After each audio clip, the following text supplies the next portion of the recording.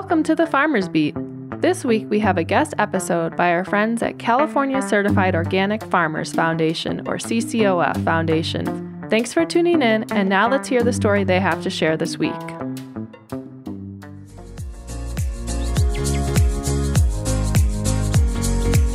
Welcome to Radio Organic, the podcast dedicated to unearthing inspired ideas in organic food and agriculture.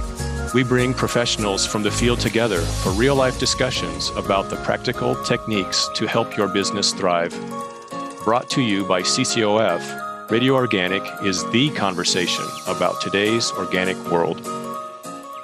Hi, my name is Jamie Collins. I'm an organic farmer, marketing consultant, and the host of today's podcast. This is episode 2 of a 4-part series on direct marketing strategies for organic farmers, part of the CCOF's Foundation Organic Training Institute. Find more episodes and resources at ccof.org/OTI. Today, we are speaking with John and Kyle Garrone of Far West Fungi. For more than 35 years, the family has been dedicated to the growing, distribution, and marketing of organic specialty mushrooms. With mushroom farm facilities located in Monterey and Santa Clara counties in California, Far West Fungi cultivates a wide array of organic mushrooms, including shiitake, tree oyster, king trumpet, lion's mane, wood ear, cinnamon cap, and reishi mushrooms. They also offer an impressive line of mushroom-inspired products, including teas, tinctures, and powders, as well as mushroom cultivation kits. Longtime vendors at farmers markets in the San Francisco Bay Area, Far West Fungi also runs 2 retail stores, markets their products online, and sells to wholesale distributors. Today, we will hear how Far West Fungi leverages their direct-to-consumer sales outlets to keep tabs on market trends, test out new products, and educate consumers about all things mushroom. John and Kyle, welcome to Radio Organic. Hey, how you guys doing? Yeah, thank you. It's so great to have you with us today. I'm excited to be speaking with you both and learning how your business has grown since I sold your mushroom 15 years ago at my farmer's market stand. Your operation is truly a family business. Just to orient our listeners, can you both tell us your roles at Far West Fungi and how long you've been involved with the business? John, let's start with you and then move to Kyle. Toby, my wife, and I started Far West Fungi. Actually, we started it as a mail order mushroom growing supply business. And then we sold our mushrooms at the farmers markets. Our sons have always helped us in our business. So it was kind of like a natural transition that they kind of take on different roles in our markets. We have Ian, who basically handles all of it. And then Sean, who handles direct marketing. Lauren, who is at our distribution center. And then Kyle, who's with us and who is our grower. I'm the production manager, so I'm in charge of, selling, and I handle basically all the farm part of the business. Great. Thanks for that. Your farm offers a wide array of both fresh mushrooms as well as a diversity of mushroom products like jerky, teas, tinctures, and powders. Can you tell us a little about how you moved from fresh mushrooms to a more diversified products? And what was the first product you tried? We had a certain strain of shiitake that grew a very long stem. And so we were looking to see how we could use that. And so the first product that we really brought to market was the mushroom jerky. And it's still one of our more popular products that we have for what we do in processing and distribution. Yeah, a lot of it started, in the beginning when, I started attending conferences, really worldwide. And, we started seeing other products and, other mushrooms also. I mean, when we started, all we had were white mushrooms. We were coming to market with, large white mushrooms, small white mushrooms, and then open cap ones. And then, products, growing tech, we started learning different growing techniques. So we started, growing like portobellas. And a lot of it was things that we learned from these conferences and also seeing different mushroom products in different parts of the world that really kind of, interested us in, finding, new mushrooms and new products that we could offer. Great. So in terms of sales, what % of them come from your processed products? We do not have an exact number because most of it is when we have overproduction. So, it might be on certain weeks, it could be up to 2 to 3%. And other weeks it might be 0. So it just really depends on, if we have too much production for our fresh market, and to alleviate that pressure, and also allows us not to have to drop our prices, say we have to sell at a lower price. So it definitely smooths things out, and then adds that benefit to the production and distribution. So which is your most popular processed product right now? Shiitake jerky is still the most popular. We have many different types of jerky, from oyster. We have like a black oyster jerky, so different ones, but shiitake still is probably the most popular we have now. And we generally just run out all the time. So it's one of our first processed product is still the definite winner. Kind of started out as, a way of us moving out excess product. And, we had strains that produced a lot of stems. So for us, it was a good way of, being able to, make a really marketable product out of what would have been a waste product. You dry your mushrooms as well, correct? Yeah, we have a wide array of dried mushrooms. Most of the mushrooms we have, a certain percentage does go for drying that we sell at our stores and at the farmers markets. Okay. So I know you started selling fresh mushrooms at farmers markets in the San Francisco Bay Area 35 years ago and have been a steadfast market vendor ever since. In 2004, you opened your first retail store at the Ferry Plaza Public Market in San Francisco, California. Can you tell us what inspired you to branch out into a retail setting? Well, first, we had a great opportunity. I mean, we were selling at the farmers markets at the Ferry building, and the opportunity arose to open a store there. And, part of it was there were certain products that we couldn't sell at the farmers markets. Wild mushrooms, some of the processed foods, did not meet the rules of direct marketing. So we thought it would be a good place to introduce new items, and also bring in some different kind of mushroom products. Were there any unexpected challenges with running a retail store that caught you by surprise? Well, recently the COVID kind of really took us completely by surprise, and the fact that we had to set up new protocols to be able to sell our mushrooms, which was one of the biggest ones recently. What about when you started the Ferry Plaza store? Actually, they kind of worked hand in hand with each other. And, there are people who come to the farmers market who really aren't really interested in the retail land. So we have successfully run the farmers market there in addition to having the retail outlet. Oh, that's great. You also mentioned during our pre-recording chat, while you wholesale about 80% of your mushrooms, your direct-to-consumer sales outlets really drive the creativity and diversity of the products you create. How do you leverage farmers markets and your retail stores to expand the varieties and products that your business offers?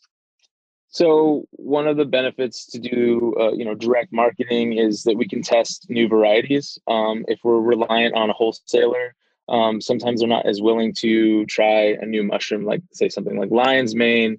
And so this, ability that we can go direct to the consumer, we can try out new products, try new mushrooms, and test that market, which is really great for us because we can introduce new things that are working well on the farm end and really inspire people about how do you cook these mushrooms? How do you prepare them? How interesting foods can you make with them? And so I think the farmers markets and the retail stores are a really nice way for us to see where things are and also influence the market. And I'm sure, does that go for the bought-in products, like the tinctures and things that we're buying in to sell at your retail locations as well? So we make the tinctures from our mushrooms. So that's also, very important. But, all the products that we try to bring in are also things that we love and we try ourselves, and then we can influence, people and have what their opinions are of these products. So we're constantly, testing and seeing what the consumer likes and also what we like, and try to bring that to the consumer as well. Great. So you just opened a new retail store in Santa Cruz, California that offers mushroom-inspired prepared foods as well as your fresh mushrooms and mushroom products. How do you see this new venture fitting into the growth of your company? So I think, we started at the Ferry Building, and the Ferry Building is a very unique place. And so we really liked, our store, but we also wanted to see how it would work in, not at the Ferry Building per se. And so we thought that Santa Cruz would be an awesome place. It's really close to our farm in Moss Landing.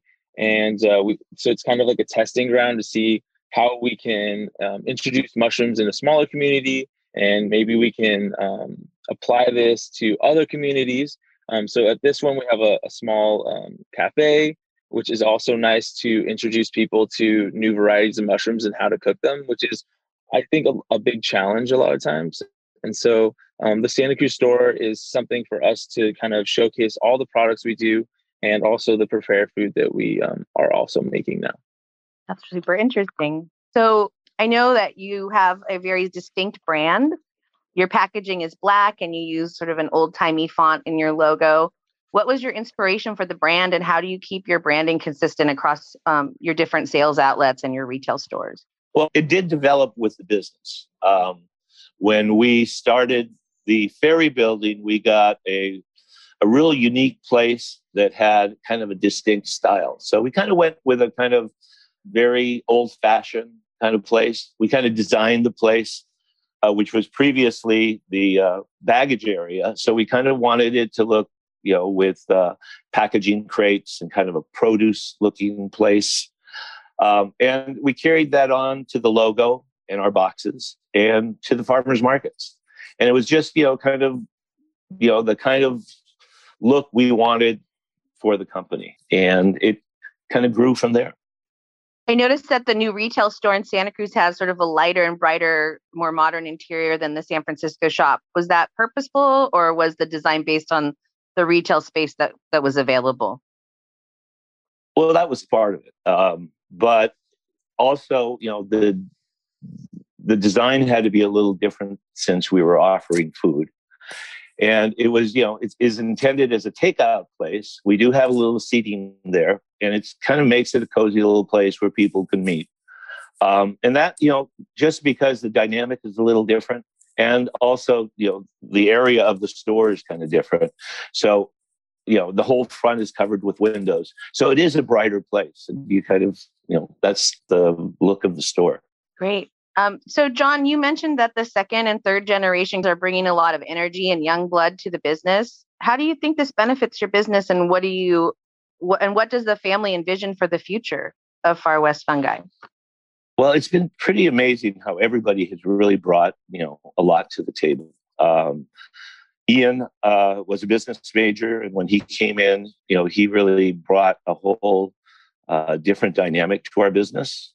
He's managed the stores, and our son Lauren, who handles the wholesale accounts, he's had his career originally in the wine industry, so he brought a whole bunch to the whole wholesale end of our business.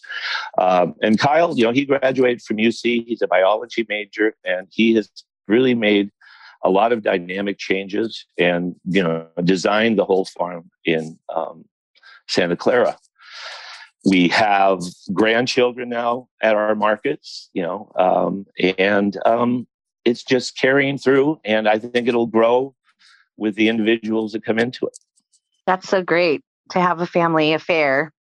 Just to wrap things up, what advice do you have for organic farmers and food businesses that are just getting started? I would say good luck. And, just the market is definitely changing. And we know that right now with the mushroom industry and just mushrooms in general, there's definitely a big boom. And I think with COVID, just the food trend has changed. We're seeing a lot more people being inspired to cook at home and also to produce their own food. And so I think there's a lot of opportunity, and there's a lot of interest right now about just eating good food and how you can prepare that properly. Yeah, direct marketing is a great way to start your business. I mean, it gives you an idea of what the public demands are, and also what interests them in the way of adding value-added products. And you get a lot of ideas from the public. Our original jerky recipe came from a customer, so it's part of the growing process, the whole marketing. So I do recommend people to, who are interested in direct marketing. It's a wonderful way to come in contact with your customers. It gives you a good idea of the value of your product and what direction you might want to take it. That's really great advice. Thank you so much for your time. It was great speaking with you both. I was really fascinated to hear about your operation, as I'm sure our audience was too, especially since there's so much interest these days in all things mushroom. Have a great rest of your day. Thanks again. Thank you. Thank you for listening to Radio Organic, and special thanks to Community Alliance with Family Farmers and the Farmers Beat for helping us kick off this pilot series. Join us next time for a conversation with Patricia Rodriguez of Rodriguez Farms on how they transitioned to organic due to customer demand. If you have suggestions for future episodes, follow the feedback link in the podcast description or email CCOF Foundation at ccof.org. Radio Organic is a production of the CCOF Foundation. Guided by the wisdom of its farming roots, the CCOF Foundation unites the organic community to advance organic agriculture, offering intentional education, financial support, and growth opportunities for organic professionals.